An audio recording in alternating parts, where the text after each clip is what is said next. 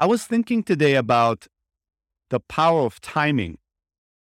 And somehow this connected back for me with Cassiopeia, because when she takes Momo and she helps her to get to Master Aura without being caught by the gray man, part of how she does it is she can look 30 minutes ahead in time into the future. And so she has the perfect timing of knowing when to turn left, when to turn right, when to stop, when to move slow, when to move a little faster, to make sure that the gray man always miss Momo by just a split second. And so they don't catch her, they don't see her. And so timing, I felt like, oh, this is kind of interesting that not just does she know and can look half an hour into the future, but the way she uses that knowledge is by having impeccable timing, just knowing when to be where, right? Which goes back to the idea of, I was thinking about this today, of like how important timing is in life in general, obviously, right? If you do the right thing in the wrong time, might as well do the wrong thing.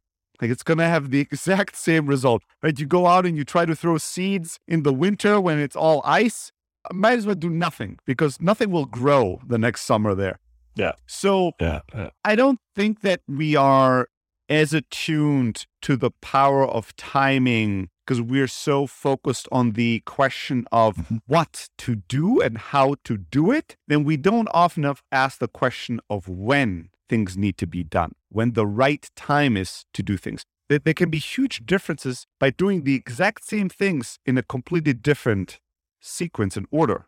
Nobody would be surprised that if you started your day with a nice bottle of wine, your next task of finishing your taxes might be very difficult to complete, and maybe the rest of your morning will suffer for it. But if after a day of doing your taxes in the morning, going for a run, having 3 business calls, closing a deal, going out to the park with your children, saving an old cat from a tree, and then at the end of the day, you sit down and you drink a bottle of wine, that seems like a really great way to end the day. Nobody would doubt or question that at all. Now, that's a dramatic example, but here's how I came to think of it. I came to think of it because only yesterday did I switch my order back to doing yoga in the early morning and not in the afternoon. And the moment I did it, dominoes fell one after the other, and I thought,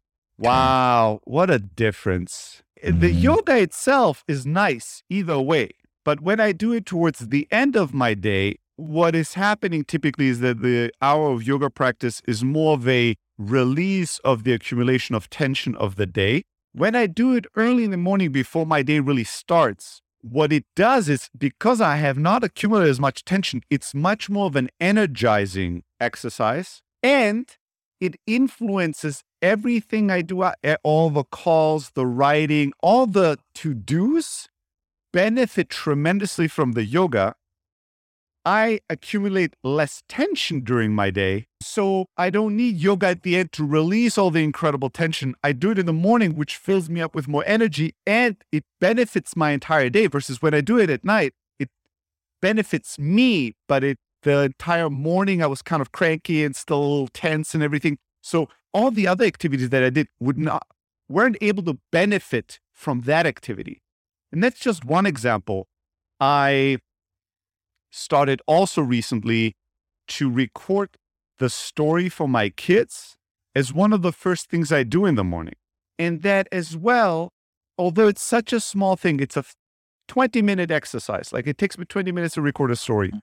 But the difference between recording the story before I have really jumped into my stressful day or done any work, getting that done, like I've taken some important time for my children and do something unique and special for them and think of them and love them as I tell these ridiculous stories. The major difference between doing it that way and how I've been many times doing it, especially when I'm in a different time zone, where I know I have to get the story done by 2 p.m. because that's their sleeping time in Germany. It's an 8 p.m. in Germany when I'm in Austin. And so it's not scheduled. It's loosely in my mind. At some point between waking up and 2, I should have done it. But now I jump into my day and then I have a call and then I have another call and then I have to do this. And then at some point I look and I go, fuck, it's 1. I have to record the story. And then I have to write to somebody, hey, let's start the call 10 minutes later. And then I have all this pressure of when I record it, /end, the entire time I'm not recording, the recording's always on my shoulders, on my mind. Yeah. I carry it through the morning because I know I'll have to do it at some point, but I don't know when. So I have to every moment decide if I'm doing it now or not. Am I doing it now or not? Am I doing it now or not? That's an incredible burden for something that could be such a small blessing. And so that as well, it's such a small thing. I instantly experience such a noticeably lift in my morning, my first half of the day, because I don't have the stress of when will I find the spot to do this. And also, after I've had a couple of business calls, sandwiching a creative bedtime story that is inspired by two random words for 15 minutes now between two business calls, that's not easy. Like you know how many times I suffered a million deaths because I really didn't know what story to tell. I didn't feel at all like telling a story right now. Like, it just is not the setting, not the same setting as when I'm in person and I put them to bed and it's nighttime and I'm kind of in the mood. So doing it early both made the recording more pleasurable and it made my mornings lighter. I do it at the right time before everything is going on. So I've been looking at some of the activities that I've been doing consistently during my day and also some of the habits that I've started to cultivate and establish, and realized that there's a few of these items that at close examination, it makes no sense when I'm doing them. So now I'm experimenting with restructuring, not just looking at what are the 5 or 10 things I want to get done today or want to do today, good, bad, or different. It doesn't matter if it's a meditation or if it's doing the taxes or sending emails or whatever. There's a certain amount of activities, personal as well, any way we spend our time, like personal stuff, how I have lunch, when I have lunch, what do I do when I do lunch, thinking about the things I'm doing today, and then not just ask myself like, okay, I'll make a big list, 10 items, and I'll just attack them randomly, however they pop up. But ask myself, what would be an ideal timing for these things, right? Again, nobody would argue that reading, let's say you set the goal that you want to read an hour a day, great literature. Probably most people would agree that reading an hour of great literature in between your 5 sales calls is probably a weird way of going about it, right? Like you're this high intensity closing, very directional, cold call, and then you're going to stop and pick up Anna Karenina and like read Tolstoy for 60 minutes and then put the book aside and then go back into killer mode and like cold call. It's very unlikely that that's going to happen, right? It's very, very unlikely that that's going to happen. So, of course, it makes a lot more sense to read a book like that maybe towards the end of your day. Again, as a reward, as a modality that's much more calm, as something to, take off the day of your mind and travel into these different worlds and stories. Not necessarily in the middle of your day between important or stressful meetings. So, looking at the activities that you do, ask yourself, what are the things that I should be doing in the morning, either to have them done so I don't carry them with me, the cognitive stress and burden of thinking about these items the entire day and tainting everything else I do, or because they will energize me so much that everything else that happens in my day is elevated by me having done this one thing before, right? Again, I think that a lot of people would benefit from doing their sports activity in the morning versus doing it at the very end. I mean, it's even crazy to go to the gym at 8 p.m. and do a really hard workout and basically come home at 9 and now your nervous system is like firing on all cylinders and is wide awake, right? And now you want to go to sleep at 10 and you wonder why you can't sleep and you have to take melatonin and do meditation apps and whatever, buy the perfect pillow, whatever the fuck you have to go through to like counteract all that like bad timing versus wake up in the morning and doing a hard workout in the morning and then taking a cold shower and then you start your day and you feel like $1 million. You feel energized, you feel strong, you have power. Now again, depends always on the workout. Some people go to such extreme workouts that if you do that in the morning, you're done for the day. You can't be productive for the rest of your day because you're like pushing too hard. Maybe that's the kind of workout you should be doing on Friday afternoon and then have the weekend to recover, but maybe not every day or every night, right? Like thinking about the when is the right time to do it and what and how will all the other activities be influenced by it. So another thing when it comes to timing is transitions. We never or very rarely think about transitions and the post effect of an activity. Every activity has an echo, has a staying power. There's a little bit, it's like cologne. You spray it on you and for a while, it's still going to smell like that cologne. If you have a very hard, very negative, aggressive negotiation going on, and you're on a Zoom call negotiating with a customer and it's super high stakes and it's very negative and it's very combative, and you hang up after like a 60, 70 minute call like that, you can't think of it as the calendar event has ended, Ramin. So this is poof, everything about this is gone in my system. I'm clean slate and I do the next activity. No. You're exhausted, you're depressed, you're stressed. Congratulations. What's your next call or what's your next activity? Oh, I'm picking up my children from school now, right? Or I'm going to, play with my children. Well, congratulations, children, boys and girls. It's gonna be not that great of an experience because you carry so much tension after that, right? So where and how do you schedule tricky things in your week, in your day, and what do you schedule afterwards? What do you do to cleanse yourself of that? If there's something super stressful, negative, there needs to be a pattern break, right? Like a shower after the gym. You don't want to smell like that while, going into, any kind of job that interacts with customers. Similarly, after a very tough or very stressful negative negotiation, you want to have some time to reset, to do something else to get you out of that mood, to get your mind fresh again. And boom, you can go back to another activity. People don't think about their transitions, right? They don't think about the sequence of things. So they schedule very, very stressful things. And then they schedule things that should be very creative. And then in those creative sessions there, like I've had 5 difficult customer calls, and then I had a scheduled creative brainstorming on how we can innovate around this idea. Good luck, It's not going to be your greatest call. Like it's just not the right time, considering your day and the activities of your day, to schedule creative magic, like sandwiching between all these difficult other more mundane activities, right? So being mindful of the timing of your day and your activities. What are some great activities, some things you do that are awesome, but if you really step back and look at it, maybe that would be a better time to do them. Or maybe you should experiment. I've always done my reading in the evening or in the morning. Or maybe try it at a different time and see how it affects the quality of your day. Does it make anything better or worse? Is it easier or harder?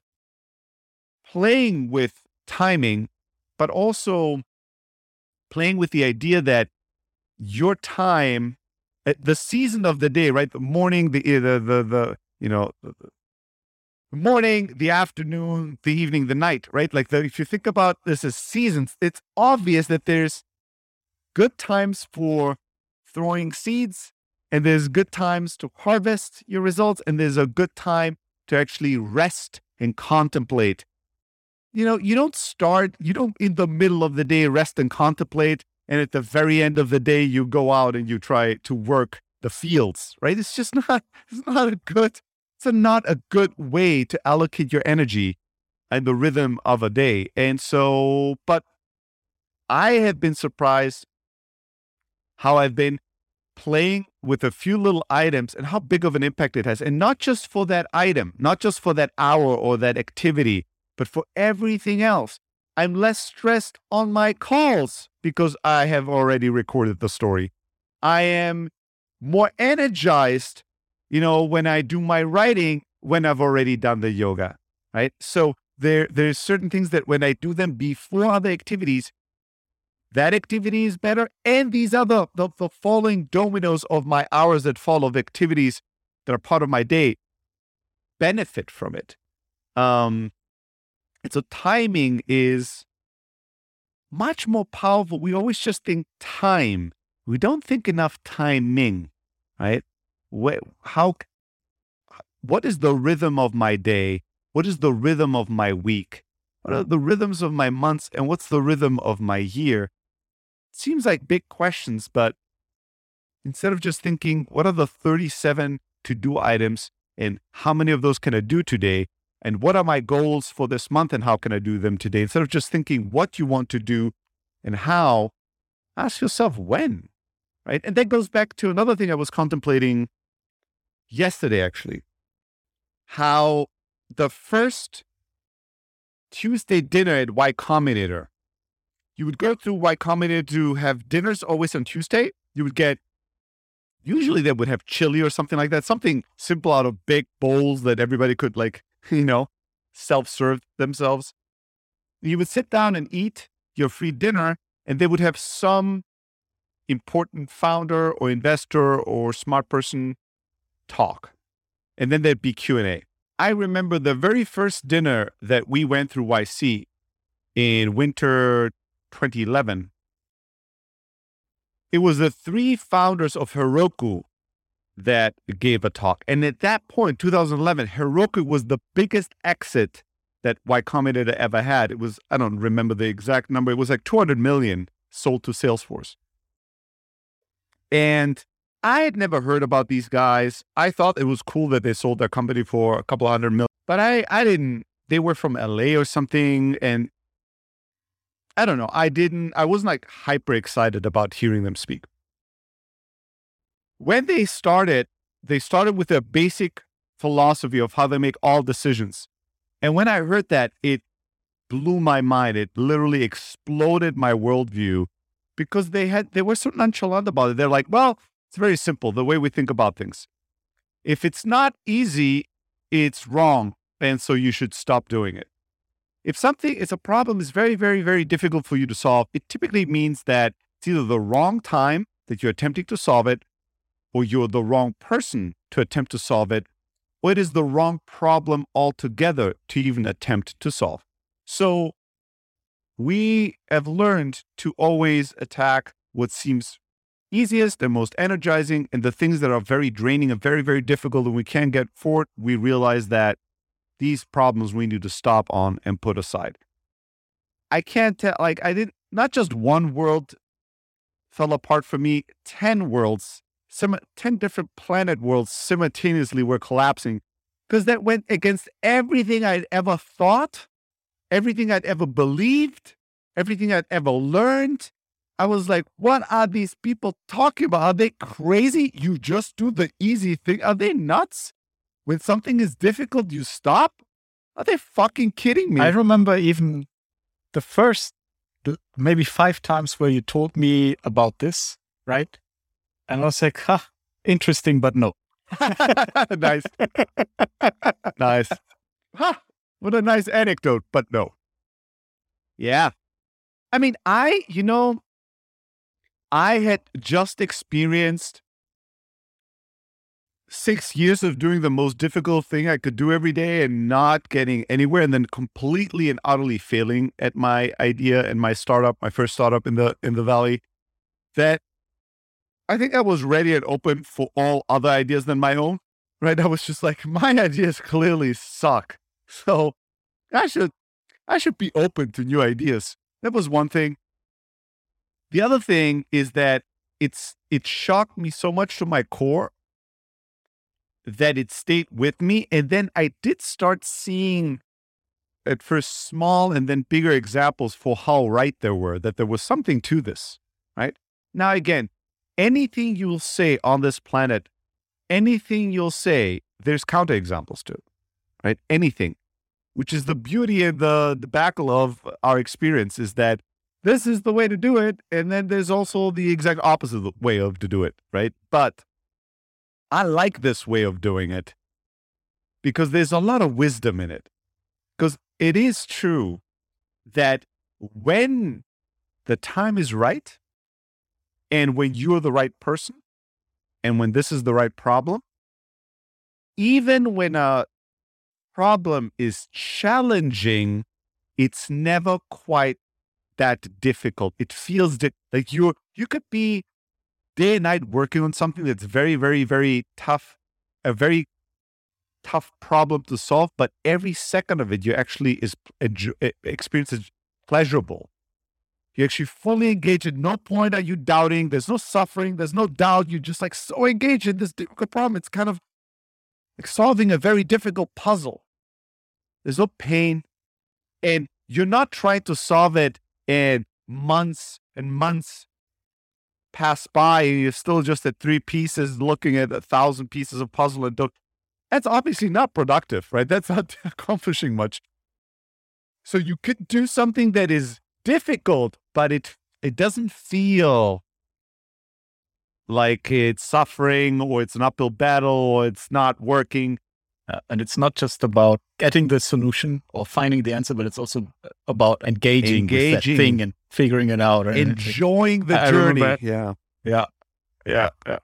What do you want to say? I remember like reading, Richard Feynman, like his autobiography. And then how he talked about like these complex problems that he was working with, but he did it with so much joy. And to him, you could tell it was play. He was fucking playing, right? Yes. Super complex things, Nobel Prize level physics, right? But to him, it was play. Yeah. Not easy play, but play. Right? Yeah. That's so different. Yeah. But when it's tense and you're like, why is this? Why is this not working? I tried this way and that way and fuck, and it has to, but it doesn't. But why? It's always true that you should be stepping away from it. And you should reevaluate. Am I the right person? Is this the right time? Is this really the right problem? And after I've heard them, this is 11 years ago, 10 years ago, soon 11. Well, in a month, it's 11 years. For over a decade now, I have seen this principle again and again and again at play and work out. And I've become a bigger and bigger believer, and I've applied it so many times where there was something that was impossibly difficult for us to solve. And 9 months later, we realized this was a dumb thing to try to solve because it now solved itself through this tertiary thing that's going on in the world. Like this kind of technology is not used anymore. So spending months of trying to solve this thing would have been a total waste. It kind of solved itself. Or this is such a difficult thing. None of us can grok it. None of us can figure it out. And then 1.5 years later, we hire somebody and we're like, oh, that person just does it. They just knew how to do it. They didn't even ask anybody. It was easy. And they did it immediately. And it's like, well, thank God we stopped working on this. And thank God we hired this person. Like when the right person comes in, things that are impossibly difficult for people that don't know how to do something become perfectly easy peasy little to-do items for somebody that has done it 1,000 times. Just comes in and does it. And some problems, there was an issue that for 7 years, every year, Anthony was telling me, we gotta tackle this issue. We gotta talk to the people involved. We gotta renegotiate this important thing. This eventually is gonna become a big problem. And for 7 years, every year, I told him, I don't think this is the right time. We don't have anything. We don't have any negotiation power. We don't have any angle. There's no storyline here. If we start this conversation and we have nothing good to say, I already know the outcome. And it's not going to be good for us. So let's wait till we have an angle. Right now, we don't. And every year, and to be honest, at some point I started thinking, I wonder if one day Anthony's going to shoot me because it turned out that it was a bad idea to wait. But I believe in my principle. I believe that I don't think we should start a negotiation when we have zero leverage. We don't want the other party to do what we think they want to do. And right now they're not thinking about negotiating with us. So why should we wake them up to a negotiation that we're going to lose? Like I'd rather wait till I have an angle that I have a chance of winning. And then after 7 years, something happened. Anthony and I talked and I went, I think this could be the angle. And he said, yeah, fuck, this could be the angle. And then we tried it and it worked. And nobody was more surprised than us. Like, we were like, holy shit, this actually worked. It worked with one person, with multiple people involved, multiple parties. And then we used the one party agreeing to this to make the others, and everybody agreed. And it was magic. I've told this, I can't speak about this publicly, but I've told this negotiation to a number of very, very, very experienced investors and founders. Everybody almost fell off their chair when they heard what we accomplished. Like, this unheard of. And it was just a matter of timing. Nothing had changed. We were playing with the worst hand in history, and the parties against us had perfect hands, and they voluntarily lost, right? So, but it was a question of the patience and timing. But I've seen this so many times, again and again and again. Like, when you bang your head against the wall and something is painfully difficult, there's zero joy in play in it. You're not engaged in the journey. You just want to get to the end result, and you can't. It's so difficult. You have to step away. Something is wrong. You're the wrong guy or gal. It's the wrong time. It's the absolute wrong fucking thing to be trying to solve anyways right now. And this requires a great deal of awareness, good amount of humbleness, some trust in the universe and time and yourself. And to let go. Because sometimes it's really like you're committed, you're invested, you already have invested a lot of time, effort, energy maybe into this thing, right? And then realizing, nope, that was the wrong thing. That it's not easy to cut that tie, right? The other thing is, when you do something that's very difficult, you become committed to it having to be difficult. You don't like the idea of actually you were just stupid or did it completely wrong. That is very threatening to people. So when I do something, when I try to like fix the car tire or something, and I'm like, you can't turn this open. It's really, really tough. I don't want somebody to come and just touch it to the right thing. It's done, right? I want whoever is going to do it to be a superhuman level muscular where I go, okay, I mean, fucking Thor had to come and do it. I don't want some little kid going. And they had these special tools. Yeah. I don't want some kid coming and go, it's actually easy. You're using the tool upside down. This is the right way. And it's done, right? I don't want that fucking shit. That seems embarrassing. But that is what you should want. You should want to believe that everything painful and difficult for you could be easy peasy for you if you just knew. If you knew how, when. When something that you do that's painfully difficult is actually easy, if you just do it right, that should delight us. That should excite us. That should make us believe in the power that is within us, that life is not as difficult. Things are not as challenging. You don't need as much strength. The world is not as resistant. All it is you're doing it the wrong way. And you can learn. And you can do it the right way, at the right time, with the right people. And then most things in life could become quite easy. That's a beautiful belief, but that requires that you, submit to the idea that on the path there, you will have to look stupid once in a while. It's part of that deal. You're going to be able to do the most difficult things easily, but for you to get there to that beautiful place, you'll have to stumble a couple of times and admit that you look like an idiot. You'll have to quit in the middle and go, I'm not the right person for this, or I think this is the wrong time. You'll have to accept, I should not keep going just because I've invested so much energy into this. I should actually quit right now. And that needs a little bit of a humbling that is not always tasty when we eat it up and have to swallow it, but it is so healthy that it makes us so incredibly blessed in the future and strong and more happy and successful. So many things that are so difficult became so simple if you just know how and when to do them. But timing is really such a powerful ally. Again, it can be the headwinds, or it can be the massive pushback resistance that you're fighting against, right? It's like, do you want to have nature? Do you want to sail against the wind? Good luck.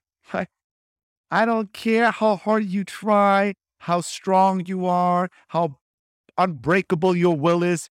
This ain't gonna go well. Like, you're not gonna go places, the places you want to, at least. You're not gonna sail against the wind in that direction and succeed in some great way. It's not gonna happen, buddy, no matter who you are. It doesn't fucking matter. But other people, you just have to have the willpower. No, actually, no. You also have to do the right thing. Go try to fucking plant trees in snow in the winter. Show me your willpower. Like, it doesn't matter. Well, I plant 100 seeds for every seed a normal person plants. Who gives a fuck? You're doing it the wrong time, buddy. This is willpower and strength and hard work ethic will only get you to waste more time and energy and money. It's only going to destroy more things. If applied inaccurately, your willpower will be very destructive. It's not going to help. So here's where more, where non-Western traditions have been a bit wise in at least propagating the idea of, be like Bruce Lee used to say, be like water, my friend, like be water. Water is actually much more powerful than stone, or, than fire. Like the fluidity, the flexibility is what makes you truly powerful. Adaptability as a human is really the only thing that you can have in order to thrive and survive in an ever-changing world. It's not, massive strength necessarily that gets you through everything. It can help sometimes. Brute force can work. Sometimes it can work. But only, when the time is right. So timing, such a little thing in the background of our lives, timing. How is my timing on things? Is this the right season for what I'm attempting in my life? Is this the right time, the right hour of the day to be tackling this to do? What if I flipped it with this other to do? How would that same day change? How would that influence what I do and how I do things? What do I do post doing these things? That's what we touched on earlier, right? The kind of this residue after you do certain activities. But oftentimes there's also, like a need to process what just happened, or to do the necessary homework that's contextual. So again, if I hang up a call with a customer, just to make this example simple, and we had the 60-minute negotiation, and I now have to send you a second proposal to you as a customer, what is the better timing for me to do the proposal right after the call and send it out 15 minutes later, or to wait till the very end of the day at 7 p.m. once all my calls and all my email is done, and then attempt to write the proposal, right? How high is the chance that 15-minute proposal will be a 45-minute exercise with procrastination, and I have to remember and reading through the call notes and what did he say, and completely different context, right? Right after dinner, you put your kids to sleep and now you want to write a fucking proposal. Like, if you could have just made yourself that space, created that space, had the awareness when I have these kind of calls, oftentimes after the conversation, I have some work to do. I have some things to do. Let me schedule that so I can get it done when the ideas are fresh, when I remember, when I'm motivated, so that I can close that chapter again, because otherwise I have to carry the fucking negotiation proposal with me throughout the day mentally and cognitively. Although I'm not working on it, I'm always working on it to some degree. Not forgetting to add this thing in the proposal. 2 hours later, you're on a call with somebody else. You're like, oh yeah, let me also think about adding this to the proposal. You're constantly, some CPU in your brain is constantly working on this thing. Yeah. Instead of just getting it done and boom, free CPU, free mind space. The good feeling, the good chemicals of having something accomplished and done. Done. Mm-hmm. Whew, I got it done. How nice. That's the huge difference between that, right? Like, you get something done, or you know you have this thing to do for later even. Yeah. This is why so often, even in calls, I'll try and attempt to challenge all the participants to get the homework done during the call, right? So when I go through a document and I have some feedback and the person is listening to me, I go, hey, how about you write along with me so that you have, we have already edited this document as we speak. You don't make notes. And then when we hang up, you have the to-do item to later edit the document. And people always go, oh yeah, that's a good idea. And I just think, yeah, you're welcome. I just saved you a ton of stress for the rest of the day. Now, it might slow down our conversation a couple of minutes, right? It slows it down the pace a little bit. But the beautiful thing is that the moment we end this conversation, that all the to-dos are done. I already knew you got it done. I saw it getting done. And so I'm not going to have to wait for you to send it to me. I'm not going to have to proofread to see, did you really edit all the things the way I wanted them? We just got it done. We didn't just talk about doing it. So if you can engage in, especially in a world like this where you have meetings and calls, when the meetings and calls can end and there's no to-do item because you did it on the call, how powerful and beautiful is that? I remember a time I was insane. I would have like a bunch of customer calls, a bunch of recruiting calls, a bunch of strategic partnership calls.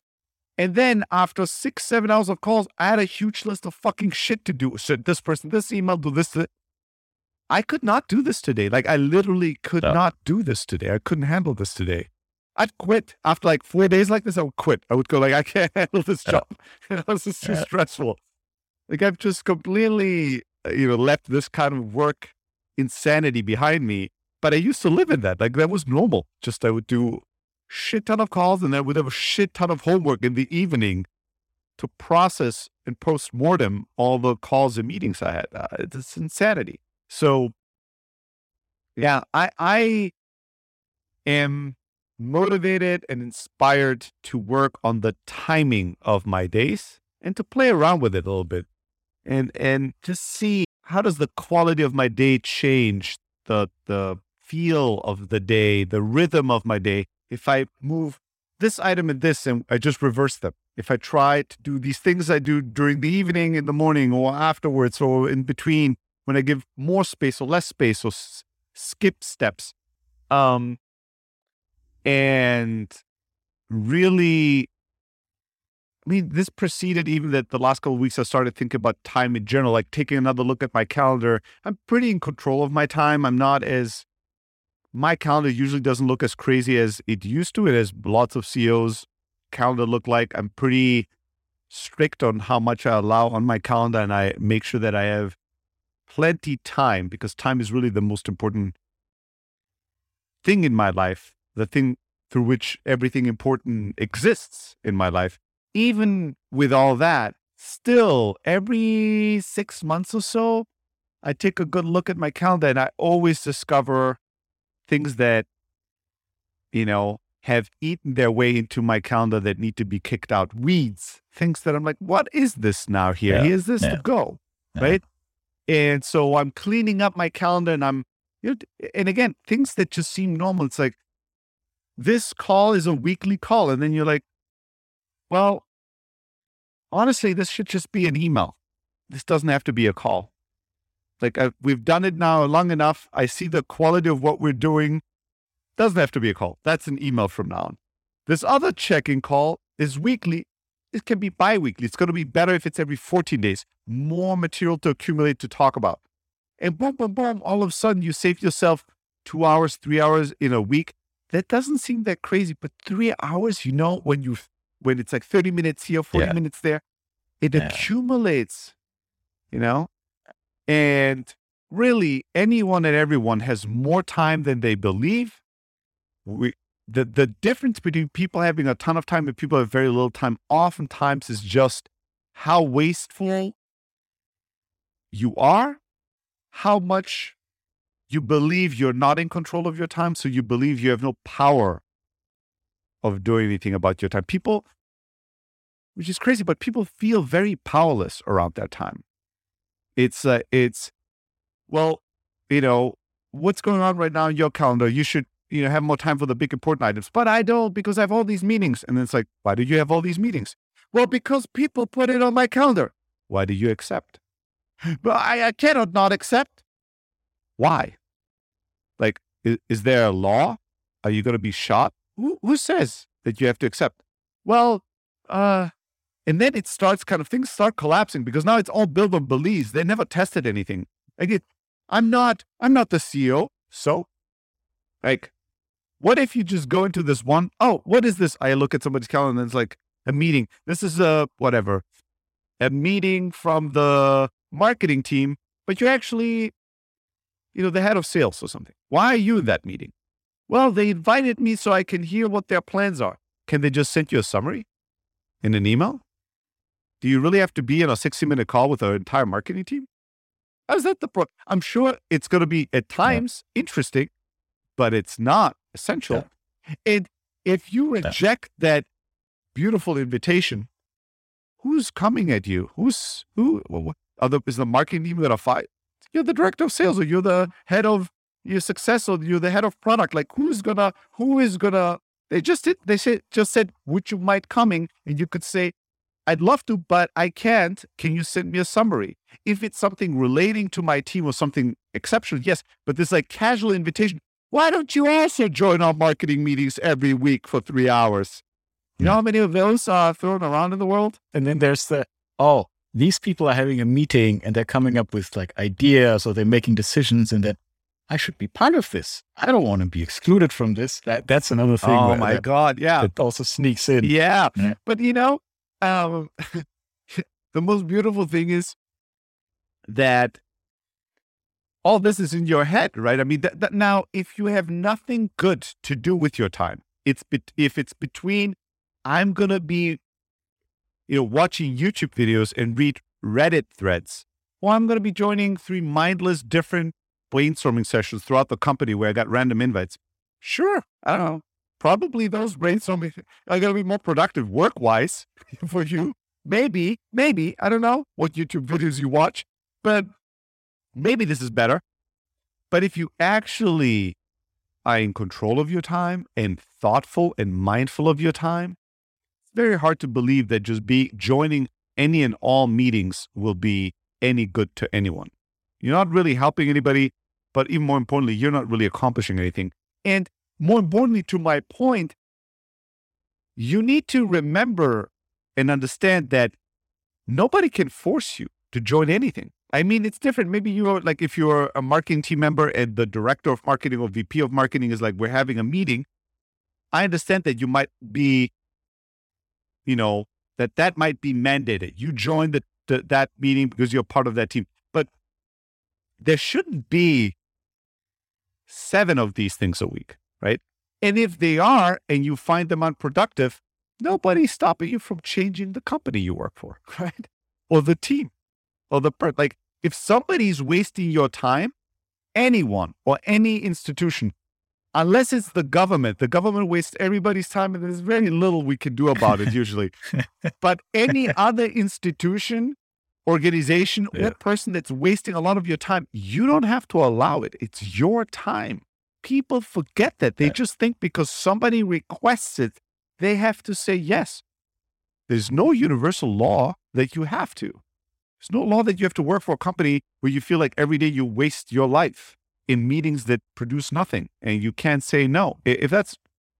Nobody says that you have to stay there. Go somewhere else.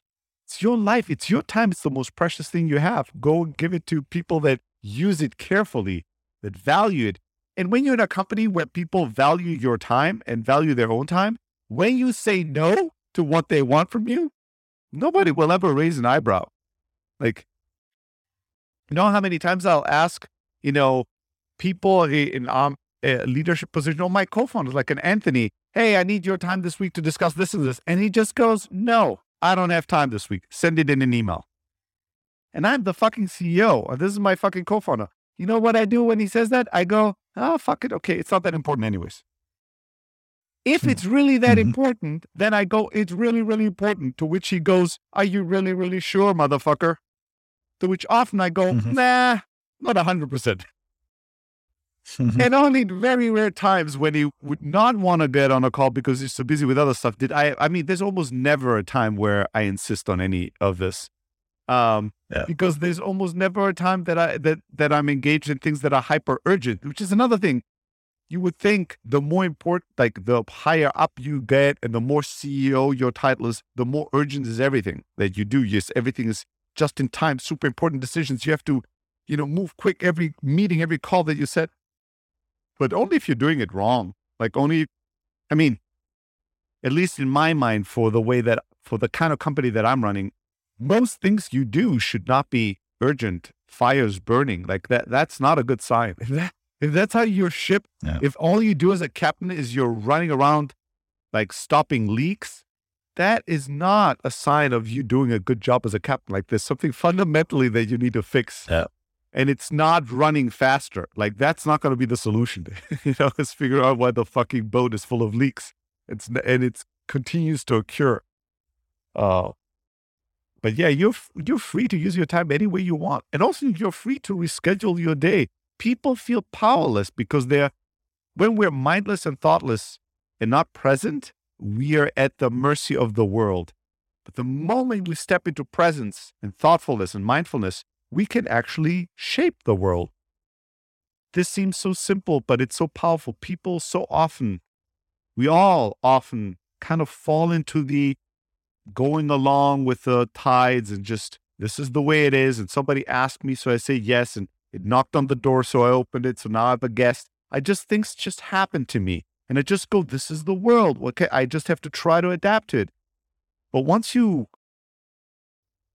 zen into yourself for a moment, you open your eyes, you realize I have also a good amount of power. I could say when I open the door, nope, I don't have time now for a visitor. Close it again. Please come later, right? You can actually get on a boat and paddle the different direction or not get into that kind of a river, if you don't like the direction. You have influence. You can say no to people's request for your time. You can say no to yourself as well, which you need to do a good amount for wasting your own time in mindless way, in little ways. Oh, I just take a little break. I just go quickly on my phone on Reddit when I want to relax between important activities. I don't have anything against it, but really ask yourself, how much time did you spend? Did you really just spend 5 minutes, or did you fill out the complete 25 minutes between call A and call B with being on Reddit? Really? And even if you just spent 5 minutes, ask yourself, how did you feel after those 5 minutes? More energized, more inspired, more positive? Really, I've stopped using Twitter.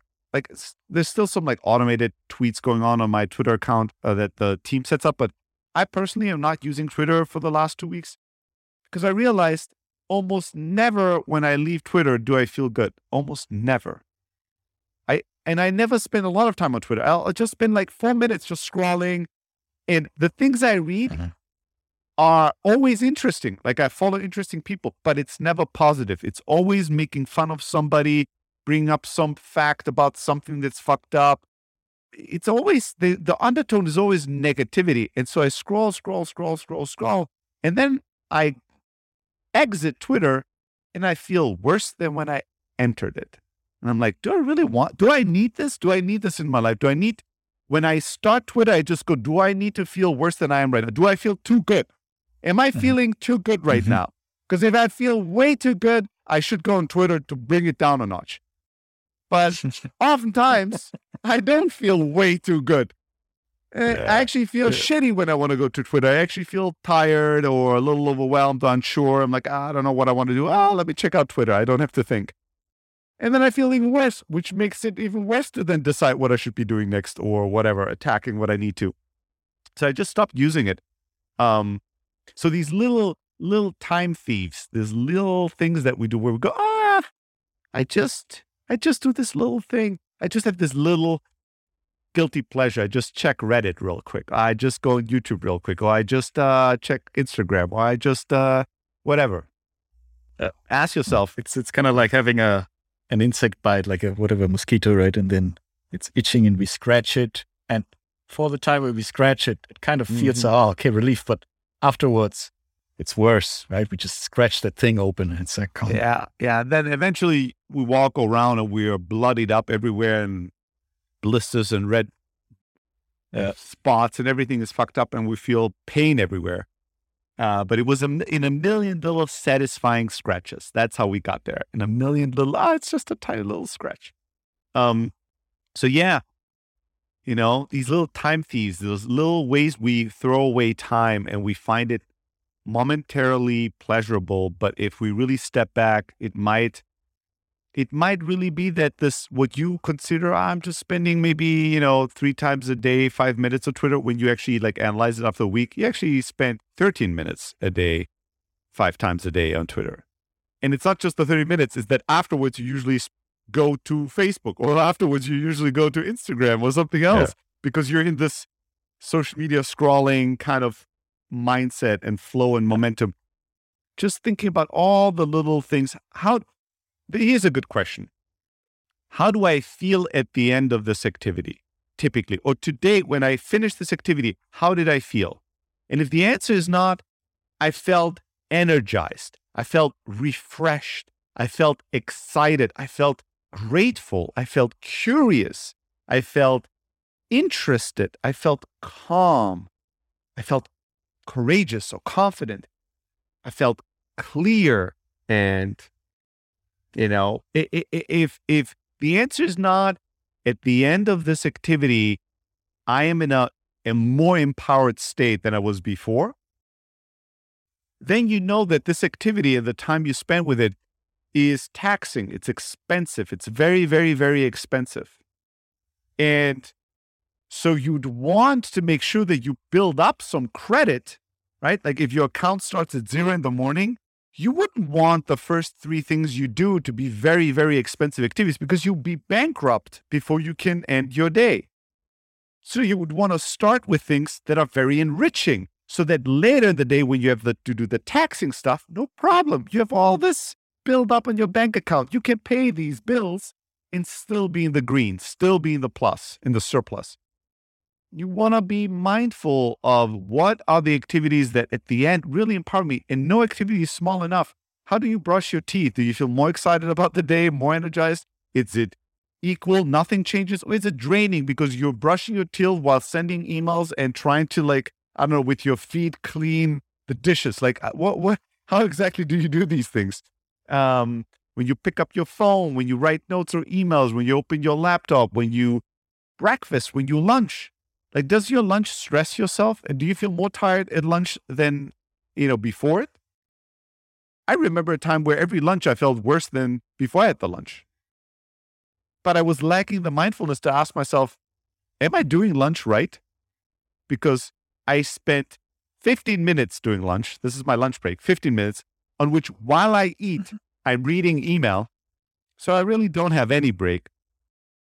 And I'm stuffing these carbs into my mouth as if it's a race to the Olympics. And then when I get back to the office, I'm like, oh my God, I feel like puking. And now I need to drink a double espresso just to counteract how terrible I feel. And now the next thing really, what the first thing is that I would want to do after these kind of lunches is fuck around, is go to Facebook, go to Twitter, watch a YouTube clip. I didn't feel like writing any important proposal in that state. I felt like taking a nap, quitting on life. But the next day, with 0 mindfulness and presence, I would repeat the same thing. I was not there and present to observe, analyze, step back and go, well, this isn't going well for us. Seems like we're doing lunch wrong. Is it at the wrong time?